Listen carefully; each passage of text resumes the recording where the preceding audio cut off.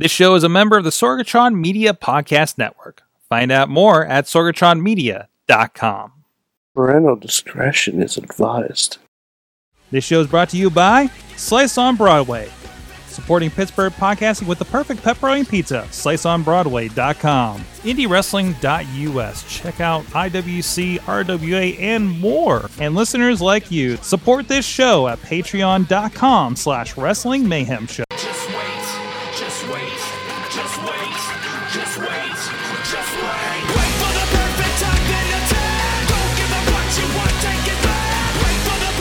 Hey guys, it is the Wrestling Mayhem Show, episode 632 Tuesdays, with celebrating professionalized wrestling here in the Sorgatron Media Studios. That's the old one. Sorgatron Media Studios here in Pittsburgh, Pennsylvania. And we got a lot of cool stuff lined up for tonight. And we got a panel of experts with us, of course, from Poughkeepsie, New York. He's the only one here on the Mayhem Show with a future endeavored letter from the WWE. He is Mad Mike. I prefer the term wrestling historian in a manner of speaking. There you go. There you go. Also with us, he's from the other far reaches of Monroeville on the other side of town. Two bridges. There he is. Two bridges in a tunnel, so he's not coming over here. No. 50 yards unless video games are involved. He is fresh off of being threatened by Thomas Mathis during Smash Brothers last Thursday during the Brohemoth Smash Brothers Invitational here in the studio. You can check that out over there. Thanks for bringing that up, Sword. I mean, he was intimidating and works out more than all of us combined. Did you see his app? Yeah, I did. He showed Badger. It was weird. That was a moment. The Riz is with us. Riz plays games. Here. And actually, I've been playing video games on my Twitch channel, Riz, at Riz Plays Games on the Twitches. I might be playing some more this week, Sword. You might want to check it out. There you go. And also, we have a special guest in studio. His first time in the new studio. I can't believe it took you a year to get here. It was the Two Rivers in a tunnel, wasn't it? Can't believe it took me a year to get formally invited and a date worked out, man. Hey, you're busy. You're backlogged here. You're busy. Not so much on Tuesdays. Joe Dombrowski is with us. Hey! He does everything.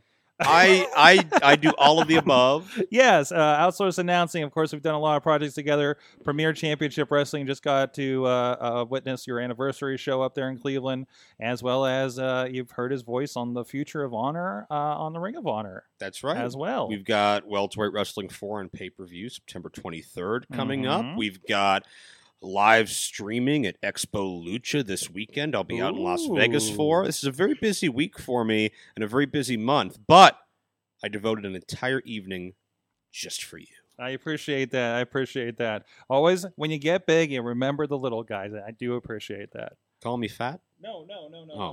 I mean, how have you been with that KFC? Occasional cheat day, but keeps me motivated the rest of the time. I'm down 15 pounds from 2 years ago. Impressive. Yeah. But we're going to be talking about a lot of stuff, including I want to have you and Mad Mike.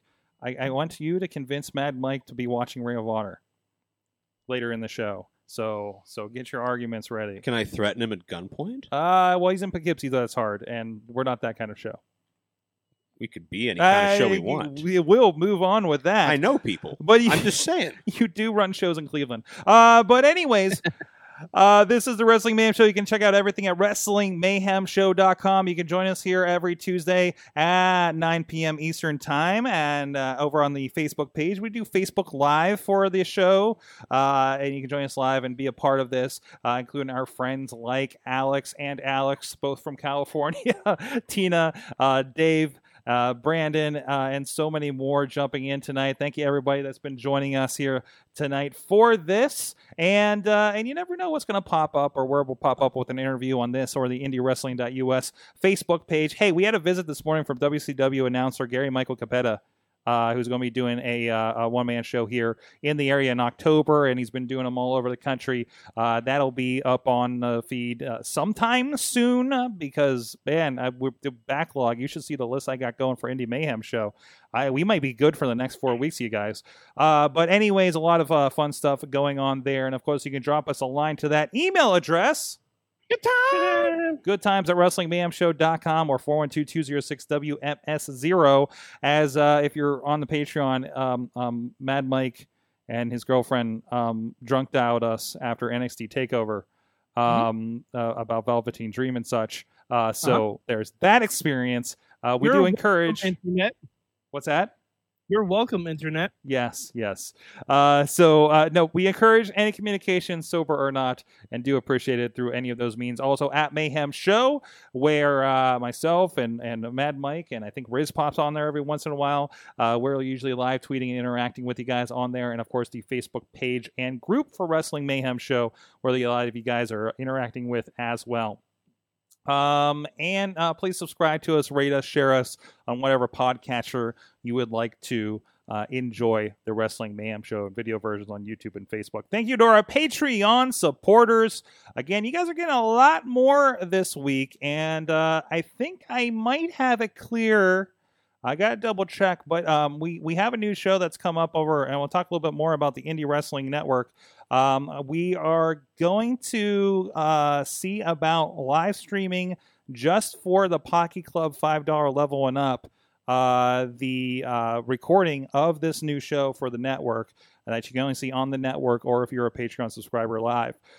So there's a little bit more for you guys over there. Again, patreon.com/Wrestling Mayhem Show. Thank you to everybody that does contribute at the fan of the show $1 level. Bo Diggity! Woo! Ed Burke, Bobby F. J. Town, Tina Keys, and the Matthew and Jennifer Carlins Foundation for Podcast Betterment. And at the Pocky Club $5 level, Occupy Pro Wrestling, Christopher Bishop, Bradley Ruthers, Doc Remedy, and Dave Podner of the Tiny Shutter Podcast, and our friend at the Pizza Club $10 level, Badass Billy Johnson. There, you have a new name this week. So again, you guys help keep us the lights on here on the show. So first of all, let me flip this here in the lineup because I think the lead this week is definitely All In. Yes. And yes, I did say All In. This is the show that I can't believe it's already this weekend. First of all, because it feels like it's been like no time before we got to this. It's September 1st. It's in Chicago. I've been seeing some started. I'm sorry, guys. Go ahead, Riz. I was going to say, it all started with $1 bet with Cody Rhodes and Dave Meltzer. Yes. It's almost like Dave Meltzer's wrong about a lot of things lately. He is, isn't he? No, it's just more people have podcasts that tell you how wrong he is directly. It's almost like he has a lot of muscles and nothing else. Okay. Anyways. That's odd. I don't know where you were going with that, but no, this All In. No brain. Okay. Oh. It sold out of nowhere in no time. They have this incredible Starcade situation going on. And on top of there's a million things happening this weekend in wrestling. Joe's going to Las Vegas for a giant show. There's shows happening here in Pittsburgh. There's a Guinness World Record attempt this weekend. King of Trios is this weekend with Chikara. It's like this giant nexus of wrestling, and these guys are going to be, I think, king of the hill on all of it. And it's Labor Day weekend, which is usually a very quiet, soft point for wrestling because you're competing with 3-day weekend and people want to travel, vacation. You're competing with school starting, but everybody's going balls to the wall to make their own little project a massive success. I am still amazed that All In sold out in 29 minutes. Yeah. 13,000 was it? 10,000. 10,000. 10,000 for the All In event, and then another at least 5,000, maybe more for Starcast. And I was watching the one video with Conrad somewhere where they were taking a tour of they were doing a site tour of it's a Hyatt Regency, and it was one of those nice convention center-y ones, I imagine the Marriott I went to for Podcast Movement in Philly, and they're just taking that thing over, and it looks like it's going to be an incredible event from what they were talking about, what the plans are. So I mean, they have everybody from Eric Bischoff to the Insane Clown Posse involved in this thing. I say that because I really want Eric Bischoff to interact with the Insane Clown Posse after his discussion on a recent podcast he had. I want ICP to end up joining Team Arrow. I know, right? Mm-hmm. I don't know how that would work. That actually makes a lot of sense in the long run. Or, could Pentagon break the arms of the ICP? Yes. Oh, that'd be great. Sorry, that would be awesome, and you know it. That would be kind of awesome, actually. But then that would make the rest of their tour. How did they work? That would make the rest of their tour in Canada very, very awkward without arms. Yes. Can't throw Fago. Anyways, but this is a pretty big event. Now, Joe, you've gone to. I know you've been at several wrestling conferences. I went to, I think, WrestleCon with you at WrestleMania 29 weekend, and you've been to several since, including this one coming up. Like, how does it seem like this Starcast, damn it. You're going to get so many cease and desist letters after this. Jeez, if I haven't yet. How does this look like on the surface it's shaping up compared to other ones that you've been involved with?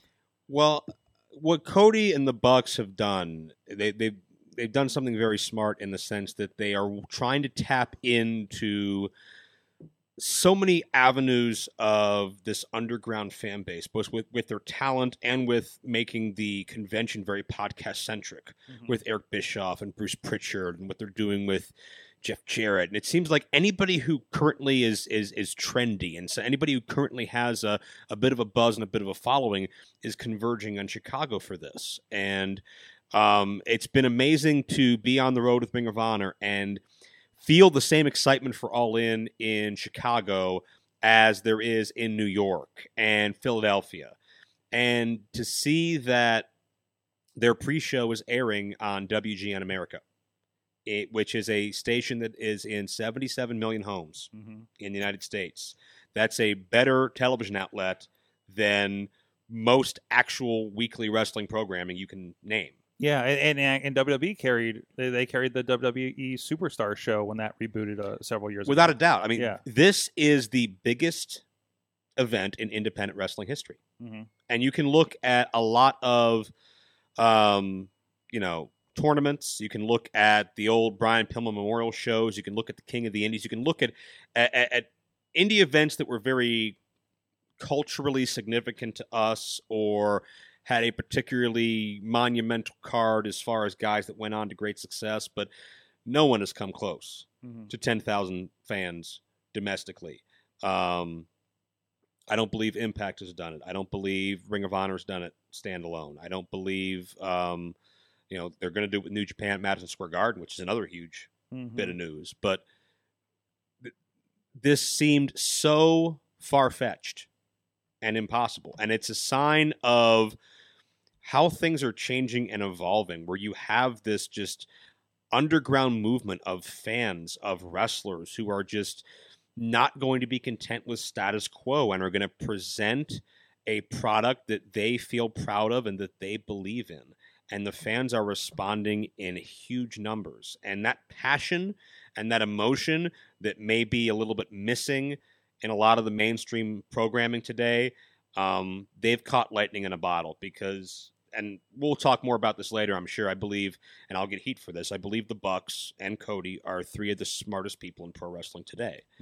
The fact they have been able to prove everybody wrong, time after time after time, nationwide merchandising in Hot Topic, 10,000-seat arena, outselling every other item on HotTopic.com. These are things that are not supposed to happen with independent wrestling, but they've done this, and I have no reason to believe this will not be a runaway success, because you've sold out your house, you've packed your convention. We aren't even factoring in Fight TV. We aren't factoring in any potential advertising revenue from WGN. I did watch one of the Cody videos, one of his lead-up videos. I forget what he calls them. And he said that he already sold pieces of the ring to collectors to pay for that battle royal. Oh, the over-budget battle royal? The over-the-budget battle royal, yeah. Which is an amazing idea because I'm over budget way more than I want to admit.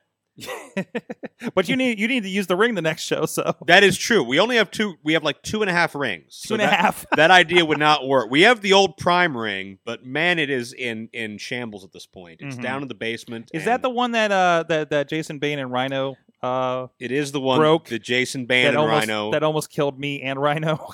It almost killed. I almost had a heart attack. Almost killed me.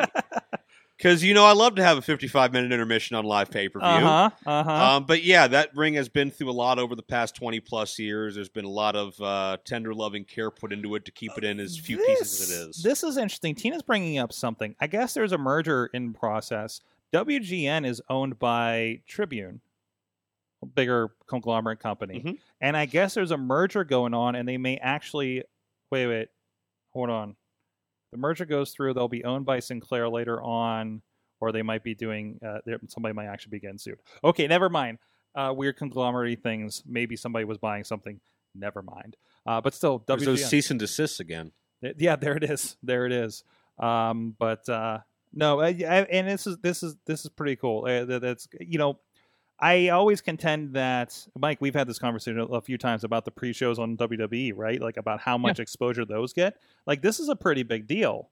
And I didn't think I had WGN. I actually do. Nice, because New Yorkers always get the shaft when it comes to those kind of off the wall stations. Yeah, like I mean, it's mainly the reason I don't watch Ring of Honor, just because I can't get it on my TV, and I spend too much time in front of my computer as it is. You just need to become part of the Honor Club or Pluto TV or I mean, it's accessible. But anyways, that's the conversation for later in the show. And I think, Mike, you said you were going to try to watch this thing live? That's my plan. Yeah, that's my plan. Awesome. And I know Tina shared the card with us. I know it's been kind of rolling out there, and for some reason it's really, really tiny on my screen. I have the card right here. Yeah, but right there. So if we do a quick rundown, I got it right here. There you go. There, it's there-ish. The big one we talked about. Like, you got Kenny Omega and Pentagon. That's gonna be amazing. Oh, geez! Like you just sold me on the full price pay-per-view right there. Stephen Amell and Christopher Daniels. That's gonna be amazing. Yeah, buddy. Yeah, I love it. Love it. Incredible. This is better than SummerSlam. Is it Okada versus Marty Scurll? Marty Scurll, okay. I don't know. Riz, go ahead, because I can't read the rest of this, unfortunately. Sure. I got to find a better one. There's also the NWA World Heavyweight Championship being defended with Nick Aldis versus Cody Rhodes. It's going to be pretty damn good there. Let's see. We got and during the pre-show, I forget what they're calling it, the over the budget battle. Well, I'll get to over to the budget battle royal soon. Riz, they're called 0 hour. Yeah, the 0 hour. That's what it's called. But there's also the Briscoes versus SoCal Uncensored, which is Frankie Kazarian and Scorpio Sky, SCU. And also, Sorg, wait, we have a friend of the show. Yeah, Britt Baker, part of this in the 4-way women's match. I'm sorry, I just saw the 6-man at the top of the card. Yeah, that's 6-man though. Yeah, but yeah, Britt, Chelsea Green, Tessa Blanchard, and Madison Rayne. But this 6-man, when did Rey Mysterio get on this card? Oh, it was a couple weeks ago. Was it a couple weeks ago? I missed that one. I was blinded by Kenny Omega and Pentagon. I didn't think anything better would come out of that. It looks amazing. Yes. It's gonna be a show. So the winner of the over the budget battle royal gets a shot at Jay Lethal in the ROH championship. And this is a big deal because there are women in the battle royal. Jordan Grace is in the battle royal. Yeah, so she murders Jay Lethal. Yep. So we got Jordan Grace, Moose, Rocky Romero, Colt Cabana, Ethan Page, Brian Cage, Billy Gunn, Jimmy Jacobs, Marco Stunt, Brandon Cutler, and Punishment Martinez. Jeez. And the winner gets to face Jay Lethal at All In. And also, there are some people who still aren't booked yet. Flip. All right, let's be real. Flip isn't going to get booked. No. Actually, Flip is having an all-out party. But Chucky T, Trent Beretta, and Matt Cross are all on the roster, but are not booked. Right. I would imagine they're probably in the battle. Well, they've also been very clear about like not everything is going to be announced in advance. Right. Like there's going to be some surprises Gotta have and some everything surprises. like that. So question about potentially one of the bigger surprises. There's a certain wrestling superstar who happens to reside in the greater Chicago area. My question is, will AJ Lee show up? I mean, her best friend Colt Cabana's there. Exactly. I think she might. I wouldn't bet on that there. So probably not. Right. Well, I want to talk about another professionally independent. Is there a new name for this? Like, this is still independent wrestling? Still independent. It's right. Not, this is a discussion we've had a while. Like we were just like, is Ring of Honor still independent wrestling? Is it where are we at with those kinds of things? I consider Ring of Honor a company. Yeah. Right. My definition of independent wrestling is a company completely void of contractual obligations, where you are not necessarily consistently obligated to appear. It is just an independent shot. No beyond, no exclusivity. So, yeah. I mean, Impact's not independent. Ring of Honor's not independent. And I guess Evolve isn't really independent anymore, especially because it's affiliated with WWE. Mm-hmm. NXT was never independent. That was always under the WWE umbrella. Pet peeve when people consider that a separate entity.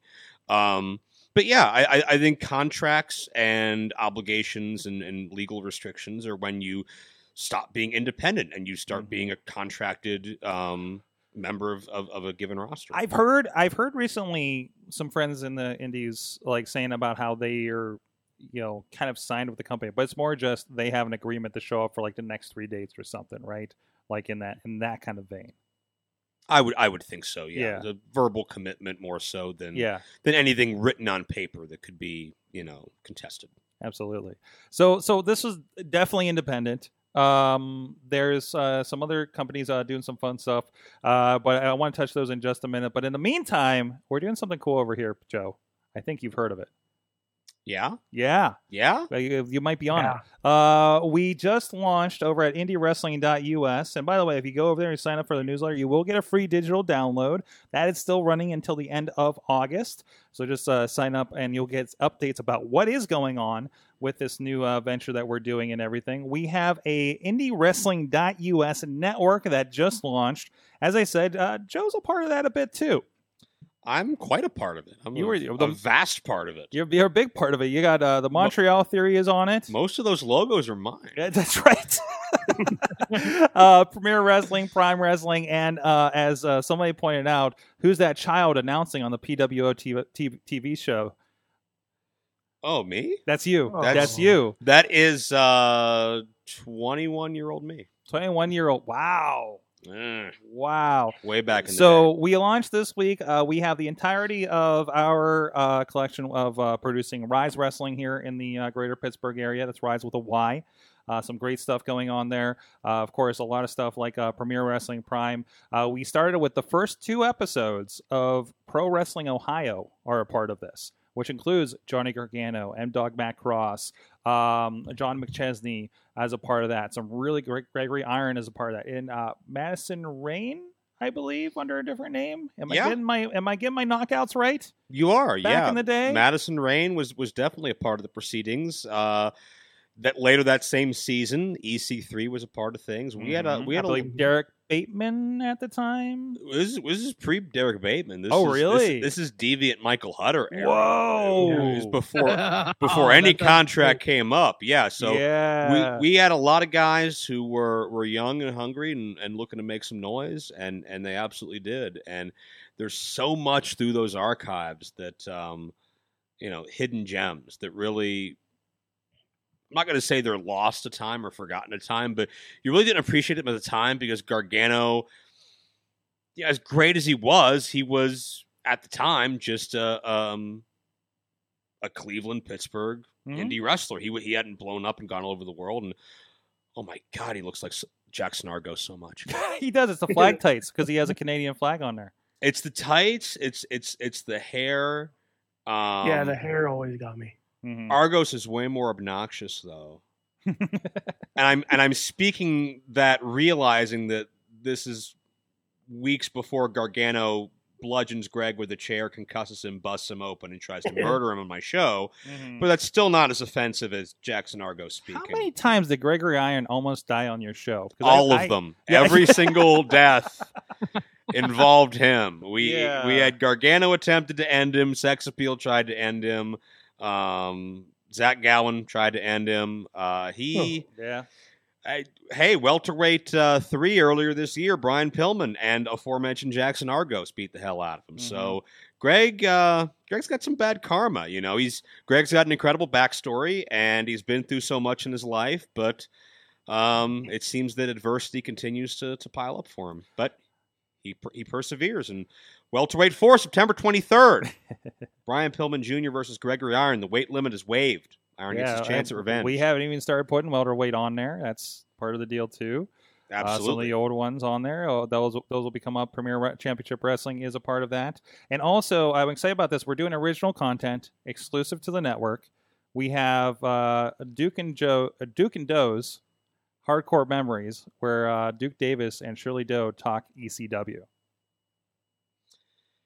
I'm very intrigued by that. Well, honestly, Shirley Doe just talking about anything pro wrestling is appointment. Oh yeah, but give them a focus on ECW and focus on ECW. Give Duke Davis a chance to talk about something he doesn't hate, which is few and far between. I'm excited. When do I get my show where I just bury everybody? No, Joe, you should listen to the Impact Therapy sessions that Shirley Doe and I have.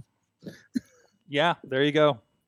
It's like 2 hours of just like Mike and Doe just railing against Impact Wrestling and all the harm it's caused them psychologically. I try to keep the negative vibes away, man. Well, we do say stuff that we liked on Impact too. But peace, love, and pile drivers, man. That's what I'm all about. Peace, love, and pile drivers. I love it.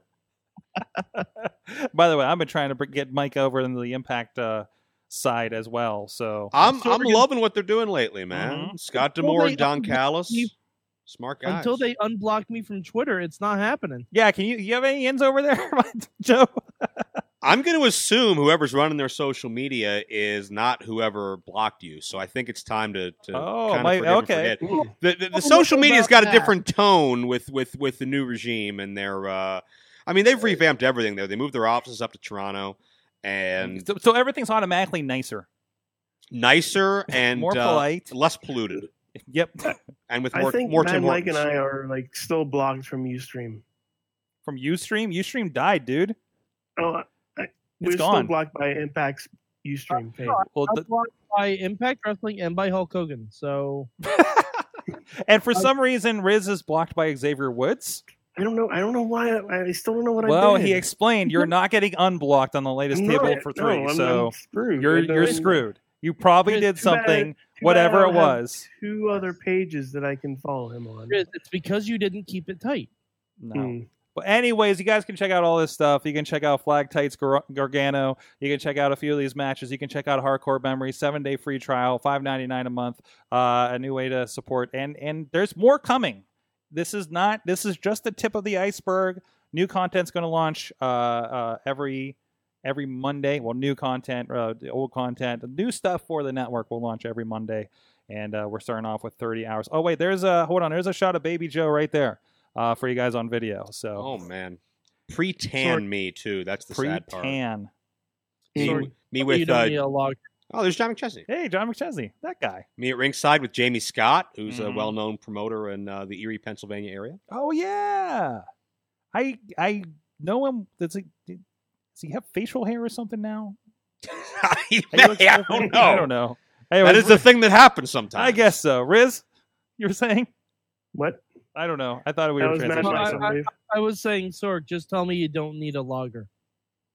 Yeah, we're not that detailed yet. His name is Sorg. Yeah, it's basically me. That's why the search is so great. But anyways, wow. Well, we got a lot of fun stuff going on there.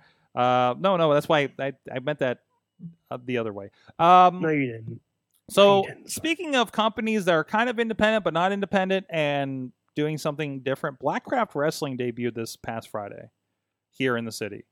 And this was something different. We had, of course, Victor Benjamin, the Savage Gentleman, and Lady Frost joining us last week, kind of talking about this in advance. And it was different. It was Mike. I talked about you this a little before about how they were really good about kind of setting up sort of a Lucha Underground type of mystique to it.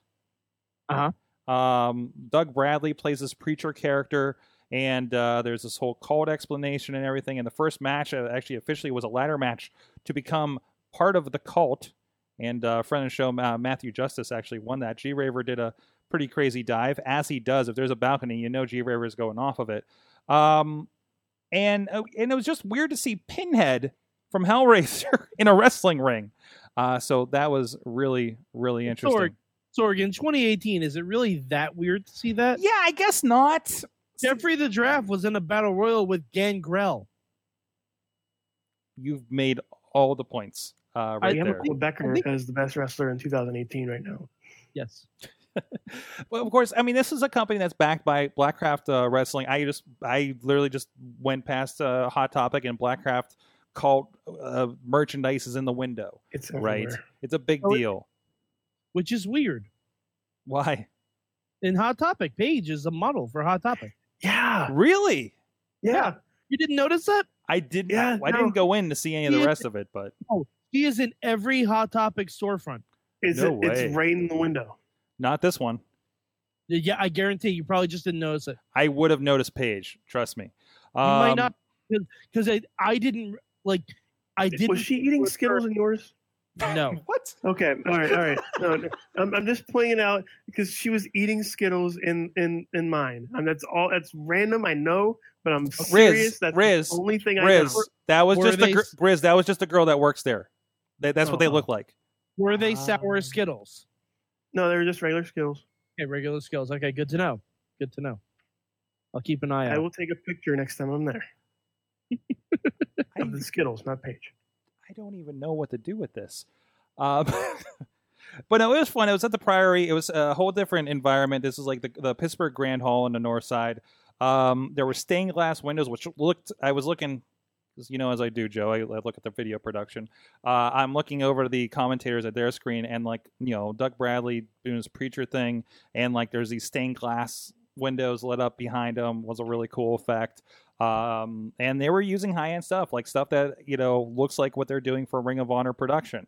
Their videos, the pre-videos, where you can see a lot of them on YouTube, are really high-end, really well produced. And they're going basically iPay-per-view. They started here in Pittsburgh. The next one's going to be in Anaheim. The promoter talked about potentially going up to down to Florida, New York, maybe next year. So they're nationally touring. They're doing the iPay-per-view, and they're stringing this together. It's just I think they have enough probably following. Like Hot Topic was behind this thing, apparently, and it's kind of it's corporately backed, right? So does that fall into the independent wrestling idea? Hot Topic really has kind of become the hub of wrestling, hasn't it? Yeah, is this them trying to get their stuff more directly into the wrestling scene? I mean, it's very ambitious. Mm-hmm. It's a risk. Obviously, they have financial backing, but the old adage in wrestling is, how do you make $1 million in wrestling? Well, you start with $2 million. So can they make this particular entity? And the money was sunk into it. There's production trucks. There's all kinds of stuff. But I mean, my question is, okay, you've got the style, but is there substance to back it up? Do you have the structure? Do you have the production behind the scenes? Do you have the wrestling operations people to make this come to life? Because, I mean, I don't know a lot about, Blackcraft Cult Clothing Company or whatever else they do, but, they obviously, their niche is not pro wrestling. So, right. The roster was very impressive. The vibe they were able to create was very intriguing. It had my attention. I've heard mixed reviews since, and I don't have a horse in that race. I hope everybody succeeds. I hope it's a place to work for guys for a long time to come. But are they going to have their ducks in a row and have a long-term plan, as opposed to having the sizzle, but maybe not necessarily all the steak.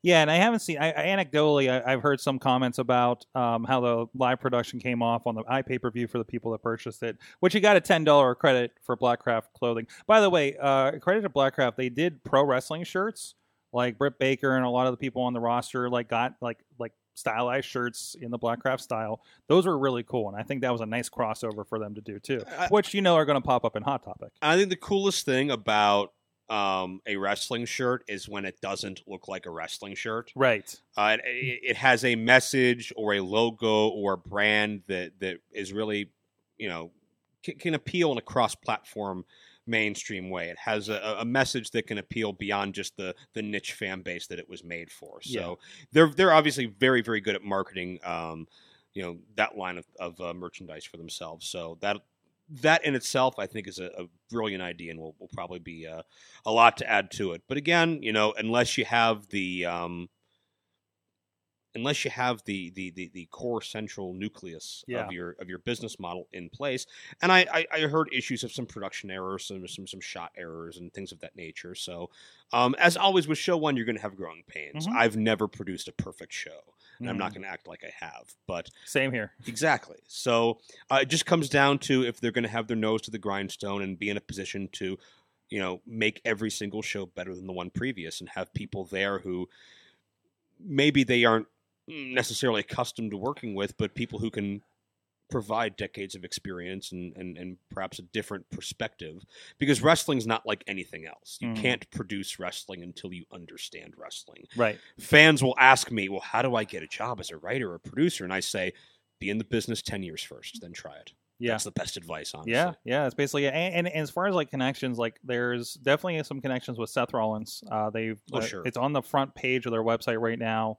And that's a great rub. And that's a great way to kind of probably circumnavigate any type of those exclusivity legalities, since Seth is associated with a clothing company as opposed to a wrestling promotion. Right, and same with Paige. You mentioned Paige and Hot Topic there, right. And then Paige is connected with this. It's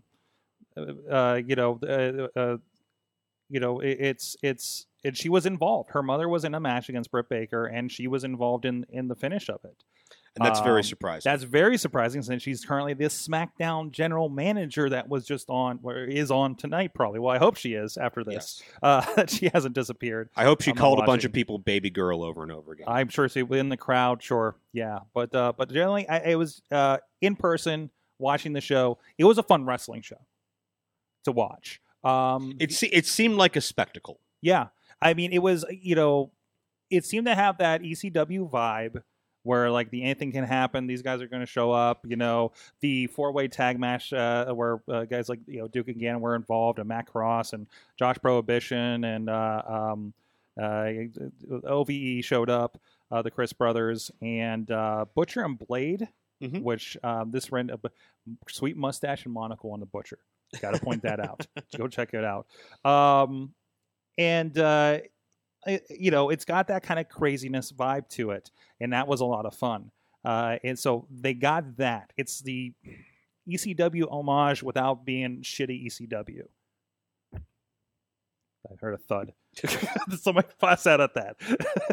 But you know what I mean? Like, people I want to do stuff like ECW, and it just turns into garbage, hardcore garbage, right? Sure. These guys, I think, had a pretty good lineup for that.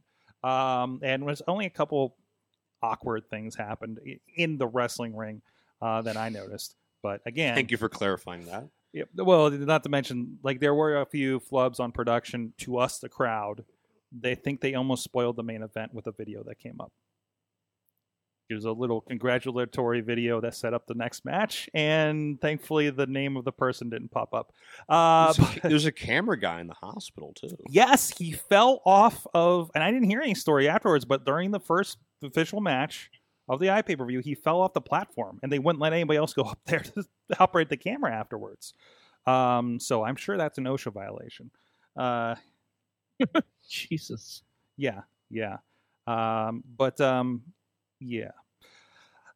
It'll be interesting to see. I've been encouraging our friends out there in California to go to the show in Anaheim, the Alexes in particular out there. So definitely, I want to hear your vibes from this and what you think of the show out there, too, because it's definitely something to look out for. Other things happening on the internet. What? Is this about the Lucha Underground thing? Alex Miller would not mind if Lucha Underground and Blackcraft Wrestling would work together. Okay. That would be good. So That'd be a here's good crossover. I was just having this conversation this morning. Lucha Underground, Mike, we were talking about this last night. Lucha Underground works because you pre-produce everything, right? Sorry, I think you said yes. Yes. Yeah. And I feel like when you try to do a Lucha Underground type thing where you're trying to have a vibe and something, especially something supernatural like this that sets up this world like that, and then you add live wrestling production, I think that breaks the line. You know what I mean? Lucha Underground is a very unique animal to me, and I enjoy the show. I watched the entire first 2 seasons. I'm going to try to start season 3 before my trip. But it's a different kind of storytelling. There it is, and it's got its niche, it's got its following. But to me, there is a disconnect because when we are inside the Lucha Underground temple, we have a camera crew documenting what is being presented to us as a sporting competition. We have, which sometimes turns into criminal acts. Yeah, I'll get there. We have professional wrestling in the ring. We have 2 announcers commenting on professional wrestling. We have a camera crew that is noticeably filming professional wrestling. But then when we cut backstage, we're in a movie set. The cameras are invisible now with jump cuts. The sound effects are different. The supernatural elements are different. It doesn't feel like the same product from in front of the curtain to behind the curtain. And that's a very odd presentation to me. It's working, obviously, to what they're doing. But to me, it feels like 2 different shows. And me being the traditionalist, I would rather be in the ring than backstage watching dead people rise out of the floor. So is it so much weirder than watching Monday Night Raw and you're watching wrestling in the ring and then you watch a conversation in the back that sounds like a secret strategy conversation between 2 people, maybe in a tag team for later that night, right? But we referenced that everybody saw it. It's not as weird. But they're acting as if the cameras aren't there. It's not as weird only because the sad thing is it's been going on for 20 years and we're all used to it. Right. It's just part of the lexicon. It's kind of like how when The Undertaker does the hocus pocus stuff, everybody just says, well, that's what Undertaker does. But anybody else does it, it's stupid. Yeah. He's the only one that's allowed to do it because we've grown up with it. Yeah. I hate Doom since 1996. Like the Dungeon of Doom is just kind of like a really beta version of what Lucha Underground is doing on a lot of different levels. Wow, that's a comparison. Sullivan, my son, I'm coming fatter.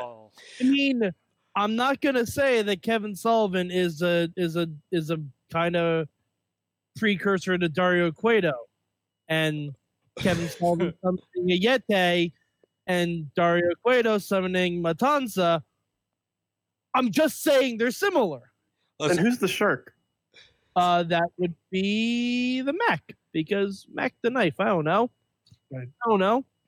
I have always been it's always been a pet peeve of mine to have this invisible camera and we don't see the camera, we don't see the light guy, and we're having this conversation without acknowledging that. And to me, that was the importance of having an announcer there. And TNA Impact was always great at justifying why we're documenting what we're documenting. They would have Borash there trying to do an interview and spying in on a conversation. They did the hidden camera thing at times. It feels more organic. It feels organic. Sometimes it got annoying. But it did. But it was that we were talking, some of the footage stuff we were talking about this week about having this like kind of documentary style. Like that's basically what they were doing for backstages. But here's the crux of the difference between WWE and Lucha Underground to me. My opinion, wrestling is at its best when it's grounded in reality. Mm-hmm. And when it's something you can very easily get lost into, invest yourself emotionally, and believe. The fans want to believe those guys don't like each other. They want to believe that this character is going off script, or this character really believes what he says, or I know this stuff's bullshit, but he doesn't like him. That wasn't supposed to happen. Ooh, he wasn't supposed to say that. And when things get quote unquote too real, when Heyman or Brock or Cena or Punk or whoever it is over the years says that, or Daniel Bryan's journey to the title, it's so much easier to invest yourself in because it's what you perceive reality to be. Right. Anybody that says kayfabe's dead, my response to that, bullshit.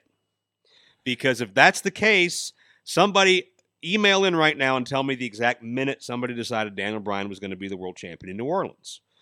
Was it the week before? Was it when the crowd was hijacking the shows? Maybe it was back at SummerSlam when the plan first started. We don't know, and I don't want to know. That's the brilliance of wrestling. If kayfabe is dead, there will never be another Irish whip in wrestling.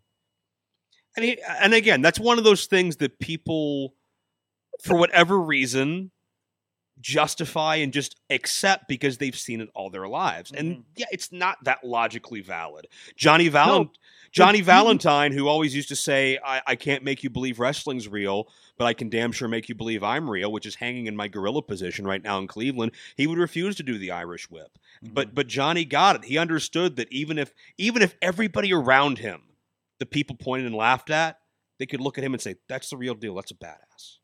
And to me, that's how you present wrestling. You tell the truth as long as you can so the people will believe the lie. And you give them a reason to just have a little bit of hope that something's going to happen they're not expecting.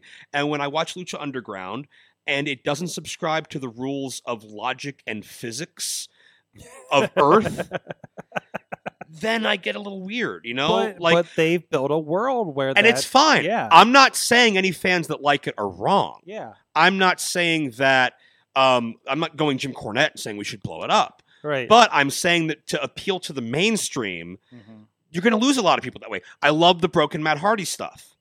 But once his dilapidated boat started moving on its own and responding to commands, I'm backing up a little bit. People in WWE, for the most part, take away Undertaker and Hornswoggle walking through walls and all this stuff, for the most part, it is humans doing things on Earth. Wait, did you say Hornswoggle walking through walls? Yeah. Please, someone explain that because that's going to make me angry. Who did the Looney Tunes with Maduro? Oh, that's right. Okay. The whole Looney Tune bit. Okay. But my point being, Lucha takes such a far left turn, it's hard for me to invest in those stories without feeling like, not to say maybe my intelligence is insulted, but expecting me to make such a big leap. And for those wrestling fans who are also into anime and comic books and superhero movies and stuff like that, that's a great meld. And the culture's moving more towards that than it is a traditional sports fan. And that's cool. Wrestling is divided into so many niche markets. There's death matches, there's women, there's cruiserweights, there's everything out there.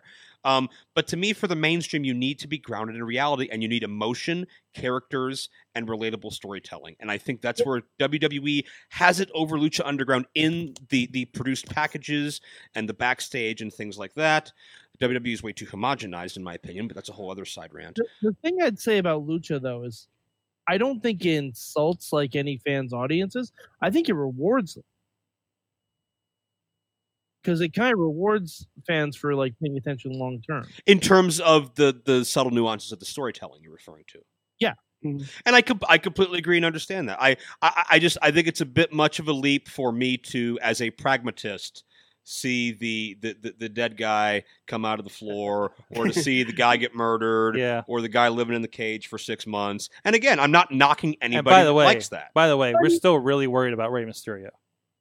Yeah. Well, there you go. I mean, and oh wait, he's not that far. I don't want to spoil him. Never mind. You'll find out why we're really worried about Rey Mysterio.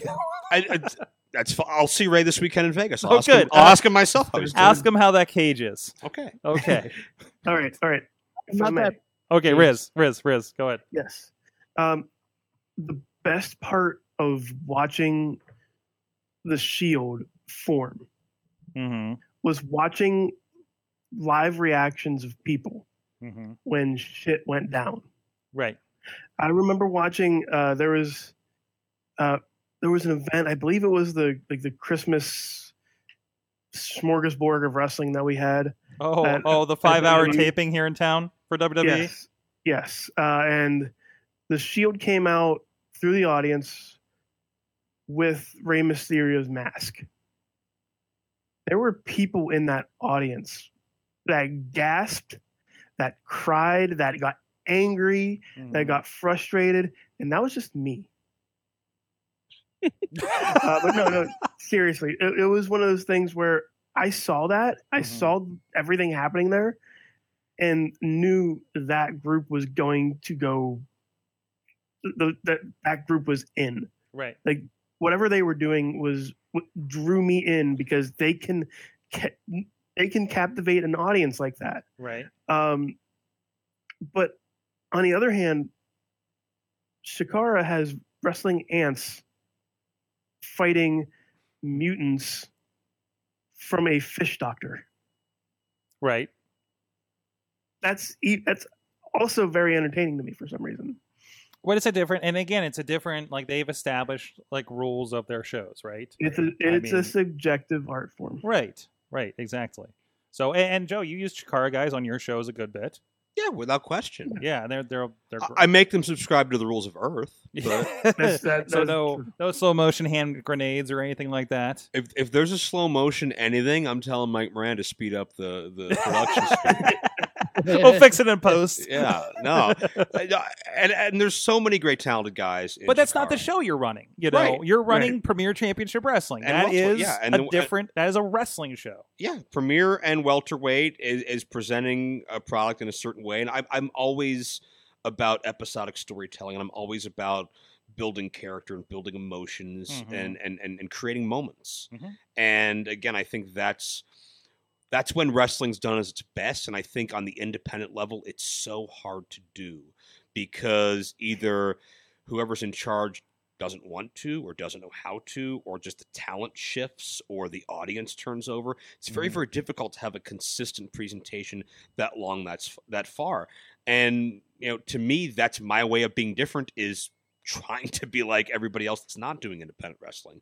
And again, it works in its microcosm. We're not trying to change the world, but we've got a little sliver of the pie that we're making the best we can. And speaking about those moments and those audience reactions, you were there, Sorg. We had a loser of the fall leaves the company, and Otis Koger of the Koger brothers was pinned, and the entire room deflated. I don't want to compare it to Undertaker in the Streak, because nothing can be done justice compared to that. But it was comparable to scale of the sense of just dead silence and shock. The sad thing about wrestling is, I think when a lot of times you announce a stipulation, the fans are like, all right, what's the catch? Well, they start doing the math, yeah, right? Like I was like, okay, so who's leaving? Who's got a weird schedule? What's happening here? Who's getting called up? Who's getting signed or something? Right? How do we make this a draw? Every bait time, and switch the step. Every time there's an NXT takeover, you're like, oh, he's dropping the belt, and we'll see him on SmackDown, right? Like everybody's doing the math, on it, right? There's a conversation we have going into the takeovers often, because you do the math on it. Like the booking match. But I mean, even beyond that, just the fact that you advertise a stipulation and the fans' first thought are, how are they going to get around this? Rather than delivering it. And that's how you kill a territory. That's how you take money out of your own pocket, by doing a bait and switch like that. If you're going to advertise loser gets his head shaved, loser loses mask, loser leaves the company, and then 3 months later they're back, or it's a Cornette story from Mid-South. Like they did a loser gets his mask taken off match, and the mask guy runs to the back, and I think it was Terry Taylor or somebody chasing after him, and he runs out of the locker room with the mask, and we never see the guy, and business drops. Yeah. When fans feel cheated and like they were lied to blatantly on purpose, then they're not going to come back. But we delivered on our stipulation, and the fans were shocked. I think there is a way to do that, though, where fans won't feel cheated, because if a stipulation happens that fans don't want to see, and then that's negated, then you get the reaction of, oh, good, the thing I didn't want to happen really didn't happen, and that person's back. In the moment, yes, but it's per case, because if I like the guy and I'm spending money to buy a ticket to see him because I think this might be his last match, Mhm. and it's been billed as his potential last match, and he loses the match, and he does a big farewell, and like how many people would have felt cheated? How many people did feel cheated when Ric Flair wrestled in TNA? Mhm. That was only one man's decision, Ric Flair.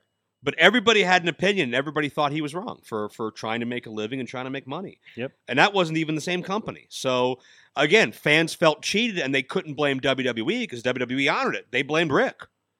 And whether right or wrong, they did because Flair had the greatest send-off. And how many times did Terry Funk retire? Terry Funk first retired 2 years before I was born. Yeah. And I ring announced him 12 months ago. Wow. Do that wrestling math, Mike. Say your piece. I want to touch on something, and then we gotta move on. I was gonna say, and Ric Flair even got the blessing of the guy who retired him in WWE. Like he asked Shawn Michaels if it was okay, and even with that, because that made the rounds before Still he gonna go anyways. and people still got real heated and upset about it. Yeah. From the chat room, there's a lot of conversation in there. Tina's saying that that's how she explains to our conversation before. That's how she explains wrestling to Junior, live action comic books in a sense.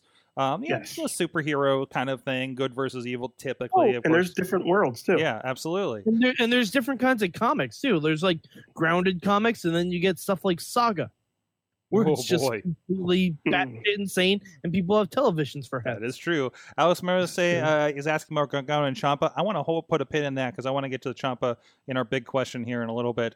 Dave Ponder is saying Kane giving his background in therapy is the greatest head shaker for wrestling logic. Yeah. No, just a deep sigh for me. Yes.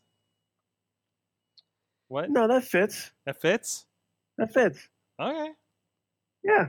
All right. Well, anyways, guys, let's touch base on. Hold on, I gotta move a thing. Give a shout out to our good friends at Slice on Broadway, right up the street here in Pittsburgh. If you're, I know some of our friends from California are coming in and check some stuff out. I believe soon. And make sure you go check out our friends, Slice on Broadway's Port in Pittsburgh Podcasting with the perfect pepperoni pizza right here in Beachview. Hey, visit the studio if you're in town while you're at it. Get some slice. Just make a day out of it. A little vacation-y. If it's a Tuesday, join us on this show. We have the slice here already. And also down at PNC Bar, home of the Pittsburgh Pirates. And over in the East End in Carnegie, PA, on the way out to the airport. Thank you so much to those guys for supporting the show, and we'll be back with the big question. Sidekick Media Services. We are your sidekick in business for social media, video production, and more. Find out more at sidekickmediaservices.com. We are back. It is the Wrestling Mayhem Show. Of course, the crew, the remote crew, Mad Mike up there in Poughkeepsie representing, as well as the Riz. There's a button for Riz. There he is. There I am. Riz There's plays the button. games. You press the button, Frank. Frank? Who's Frank? It's mystery signs. Oh, No, it doesn't matter. Okay. Joe Dabrowski. No, it doesn't matter. Joe Dabrowski still. It's over. Joe Dabrowski still joining us here. I got the Frank reference. Okay. Thank you, Joe. That's At least somebody did. Yeah, if Sorg really got the reference, he would have said, and Joe. Get it? Right. I'll see myself out. It is time for the big question. Hold on, okay, I got that one.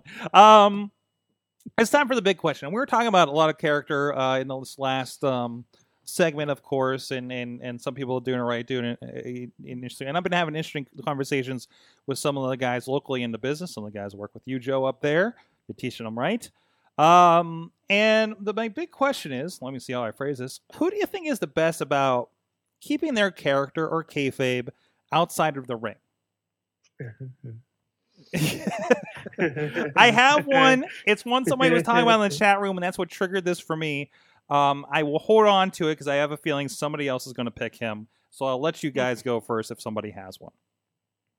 And this is they keep on Twitter. They're not they're not doing gym picks on Twitter unless as their character. They're really kind of full on that character all over the place. I got one. I know you're probably going to say exactly who I'm thinking. I'm in a battle right now with Frantic from Shikara. Okay, never mind. I didn't think it was that one. No, Explain this, different. because I'm reading the DMs and I don't know if I entirely understand what's going on with Frantic from Chikara. So Frantic likes to send DMs to me for some reason about how he's going to punish me. What? And what is Frantic's character like? Frantic's character is a monster from the Proteus Wheel, from the aforementioned Proteus Wheel from Shikara. And I believe these guys were part of the Battle Royal in Meadville with IWC. These guys Okay. were part of the Battle Royal from Meadville. Okay. With Calyx and was it Calyx, because I can't even say that part. And let me back up for a moment, because Volgar. Riz has explained this to me multiple times in text and in person. multiple times, And it's confusing. And every it's like I'm being spoken to in a different language. And if I wonder if that's what Mike and I talking about Lucha Underground sounds like to other wrestling fans that don't watch Lucha. So I call him Frank, by the way, Frankie. Frank, you know, okay. Frankie baby. So he just starts sending me DMs with screenshots of my tweets, and just randomly goes like this. The first one I ever got from him: punishment method, live burial. And then he starts showing me pictures of somebody in just buried alive. Should I be scared? Joe, you deal with Chikara guys a lot. Should he be scared? I don't deal with that particular Chikara guy. No. I deal with friendly traveling businessmen yes. You deal with businessmen. and non-venomous snakes. Mm-hmm. Whatever a frightmare is. I believe that is a sentient jack-o'-lantern. Mm-hmm. That would have been my first guess. I mean, I was told I was going to be mauled by a bear, but I deserved much worse. Is it the Is that true? Moldovan bear? Is that true? Did I deserve much worse? No, it's a than that? Moldovan boar, not bear. Boar. No. He said I was going to get mauled by a bear. Yes, not Okay. a boar. He was Okay. a very nice gentleman, and we talked about wrestling with a little bit ago. Boar is pretty cool. Yes. And then recently he just said he was going to turn on an electric chair while I'm in it. All right. So while Riz is making friends in Chikara, Very friendly. Mad Mike, do you have any answers for this? Well, none that interesting. I think you just got to beat him. None of us have, I think, personal interactions with anybody like this. I mean, I'm gonna say the person that I feel like if I met them in person, they would be exactly as they are on TV and exactly as they are on Twitter. That would be Zack Ryder. Yeah. Yeah. Because he was kind of one of the first people who really took his on-air persona and brought it everywhere else. So is that a matter of keeping your character, or just your character is just an extension of you? So that's kind of just you being you online. Well, I mean, if we're talking about like people who have like a character that's completely different from themselves, then I wouldn't say Ryder. I'd say someone completely different. But I feel like he's probably the most true to life on social media and in person than you could possibly imagine. Like, because he's one of the ones, because he kind of started it. Like, without that, we wouldn't have had people doing like I'm sure someone's going to say a certain guy in NXT who uses Twitter quite effectively. Or Kevin Owens, who just recently blacked out his Twitter because he quit last night. Again. Like, yeah, again. But without Zack Ryder being the first one to be like, follow me on Twitter, like all that stuff, we wouldn't have this. A side note, definitely, if you get a chance on the network, check out the Table for Three with Ryder, Xavier Woods, and Matt Hardy talking about Up, Down, Down, the Zack Ryder's social media presence and video show, and like basically Matt Hardy's persona that he did in TNA. It's fascinating. And the one he did in ROH. Because he did Big Money Matt in ROH. Yep. Joe, what do you think? By the way, Joe, the most consistent. You're keeping the Joe Dombrowski kayfabe. Good job. I am still me. That's correct. Good job. I have not morphed into another human. No. If I was in Chikara, I might. Honestly, on the same vein of the Zack Ryder answer, I mentioned earlier, I got to say the Bucks because, and it's more of a subtle nuance than an over the top character that you may have in mind, because the Bucks do talk about their real lives, they talk about their wives, they talk about their kids, they talk about their families outside of wrestling, and that's fine as long as it's in context of, whatever narrative you're presenting. But the Bucks, when they wanted to be obnoxious and talk about killing the business and being these disrespectful, smug kids, everybody bought it. They've amassed this following. Everything they put out there is so believable, and it's close enough to how they behave in all of their promos, all their matches. There's not a disconnect. I'm not watching one team on TV and then reading from different people on social media, and that's a problem. A big problem, especially locally. Who does it best locally? Almost nobody. Mm-hmm. Because nobody takes the time to invest in themselves and takes themselves seriously. Mm-hmm. The way to look at social media, every single tweet, every single Facebook post is either a deposit or a withdrawal into your metaphorical bank account. If you are going to go online and your wrestling character is Mr. X, and you're going to go on your Mr. X page and tweet about how pissed you are, you got a double shift at work today, or your girlfriend's not texting back quick enough, or, you had a bad day, and boo-hoo sob story. All this type of stuff that completely breaks down your character and completely destroys the aura you create. You spend thousands of dollars on training, on gear, on gym membership, tanning membership, merchandising, everything, to become this star in the ring. And then you do more to piss that aura away than anybody else. Because you'll go to the merchandise table and you'll come out of your character because you're so desperate to make a friend. Or you'll go home and you'll talk about things that are going on that completely, like, why do I want to pay to see the guy that's pissed he's double shifting at Arby's? Why? I don't care about you anymore. Because this reality you've created, you just pop that bubble. And again, it's not about kayfabe, but it's not about, people know it's work and it's bullshit like that. It's about getting people lost in the moment, making them care about you. Mm-hmm. And the example I've been using with a lot of young guys is if you were a kid and you were at a WWF house show and you were by a back door and you saw like The Undertaker walk out and he's wearing like sweatpants and like a floral print t-shirt, wouldn't that ruin it for you? Wouldn't you be pissed at yourself? Like, oh, that's stupid. Everybody goes out on social media and they do their Undertaker in sweatpants tweets. Because they blow it for themselves. You're a brand. You need to sell yourself. If I am on a Premier Championship Wrestling page and I'm telling you, as the viewer, these two guys hate each other, and you're on your page saying, yeah, man, I can't wait to work with him. It's going to be really fun. He's a great athlete, and we're going to have some drinks together afterwards. Why do I want to see this fight anymore? I'm trying to draw money and you're taking it away from me. Why? You're not a mark if you stay true to your character. You're investing in yourself.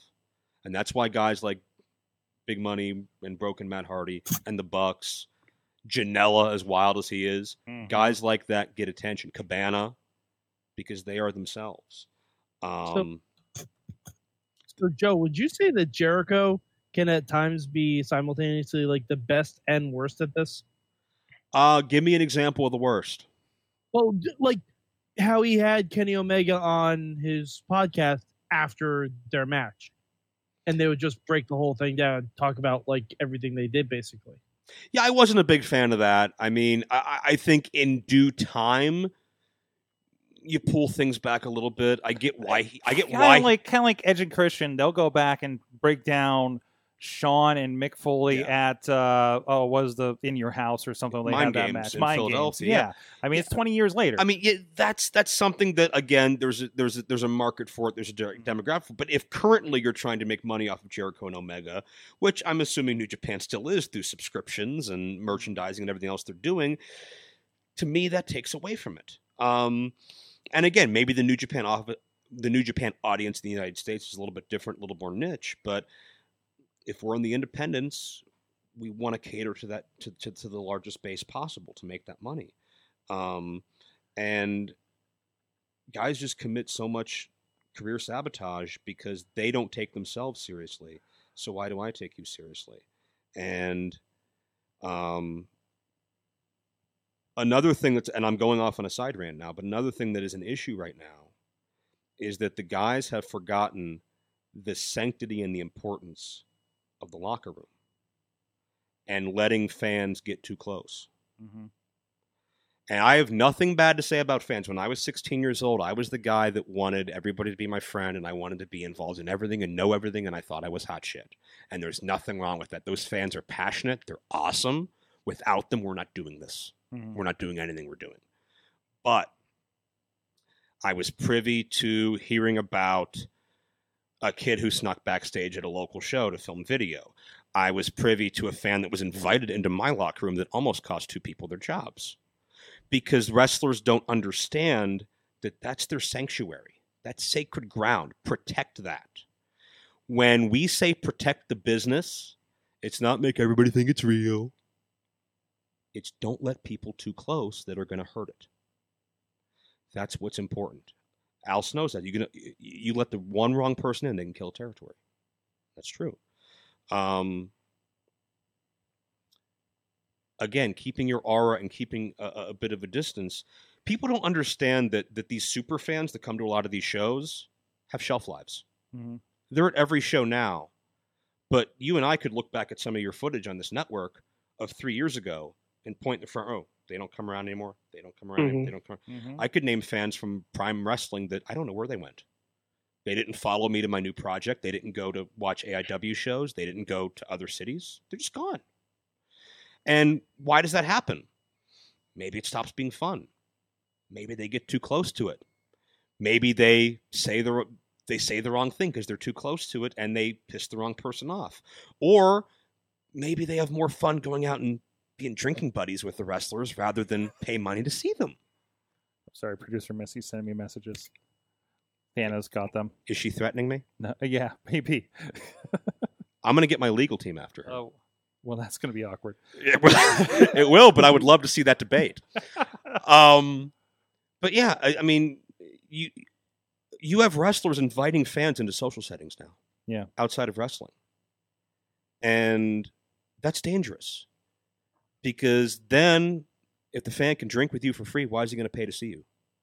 Or he's going to think you're so close, he can come get into the shows for free, or he can work your merchandise table, or he can do whatever, or he can sneak in the business himself.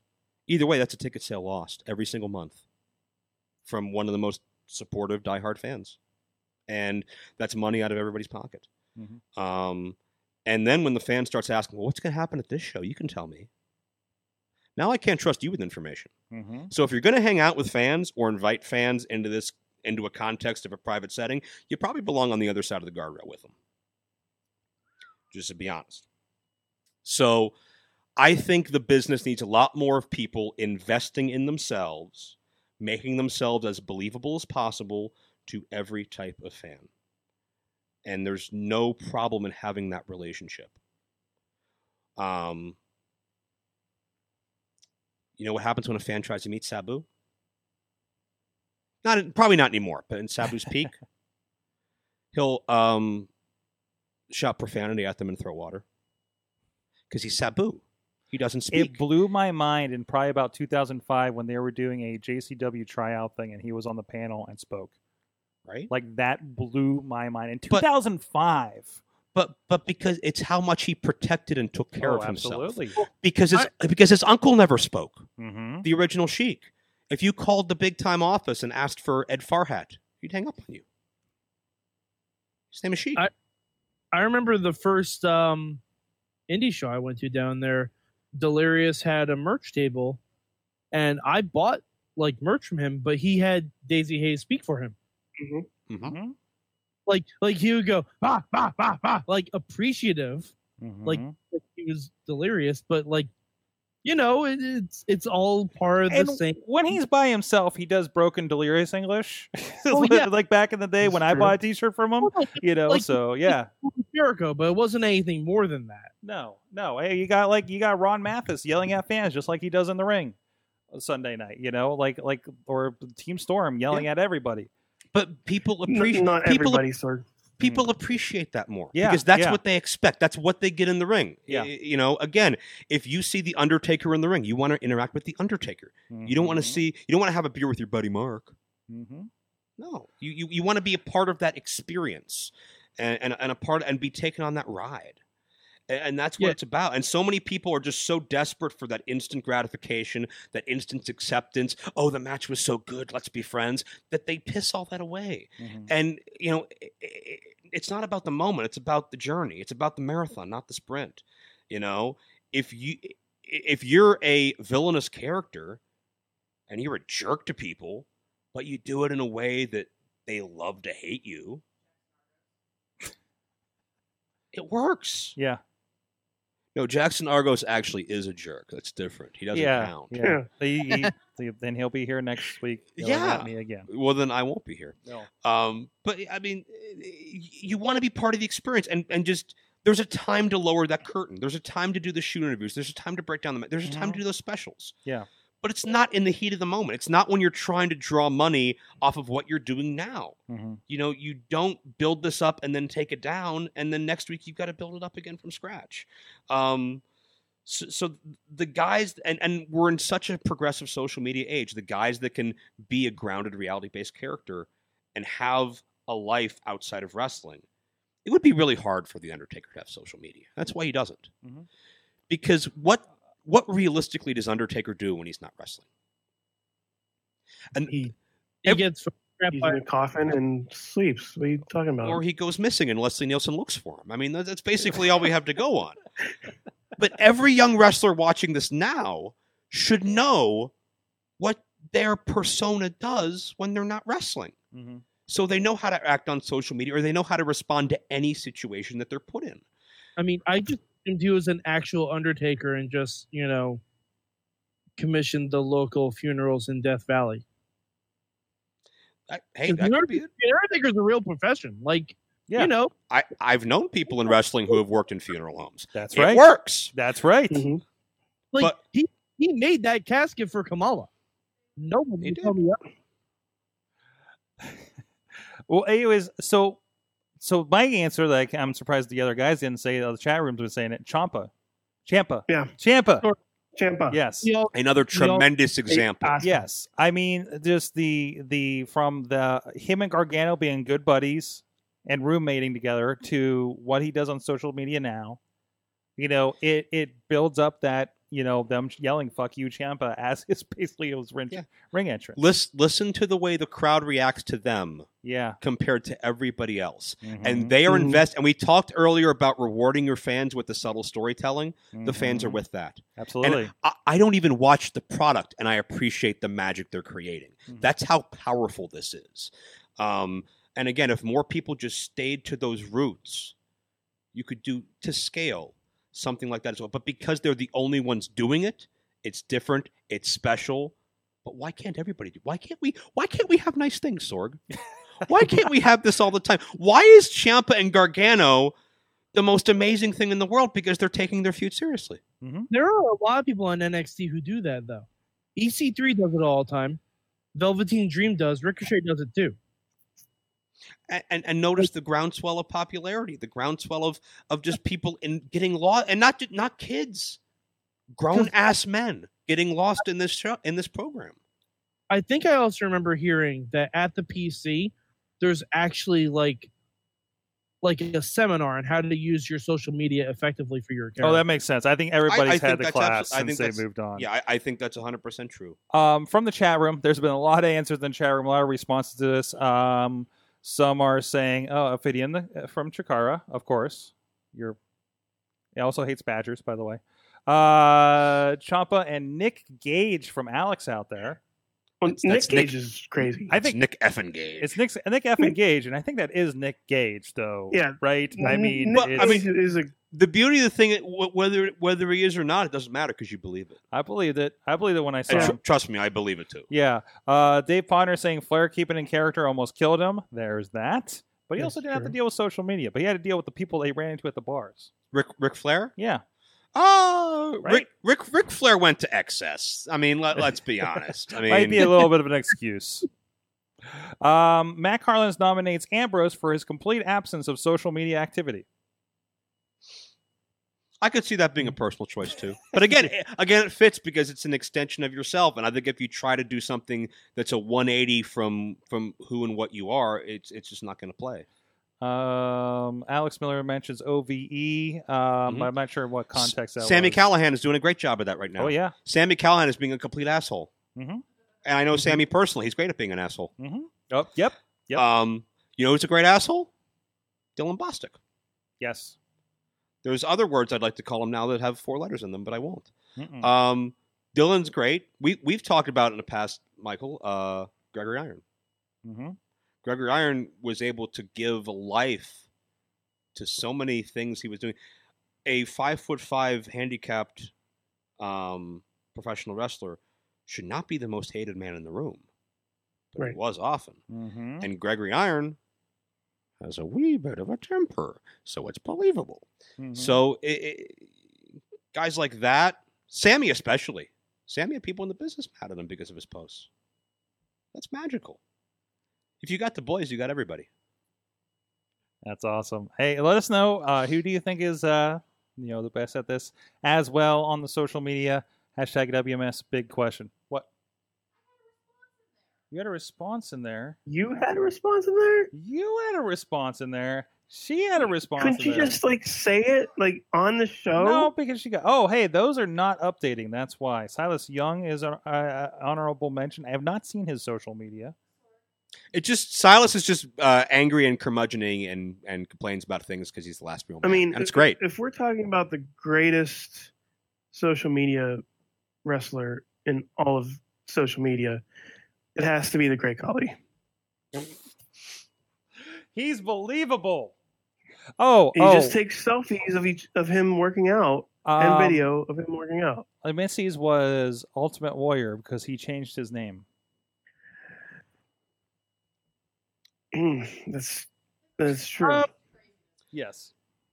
Yeah, Warrior. There was not a lot of difference between Warrior and Warrior. Yes. In reality. There's a distance there.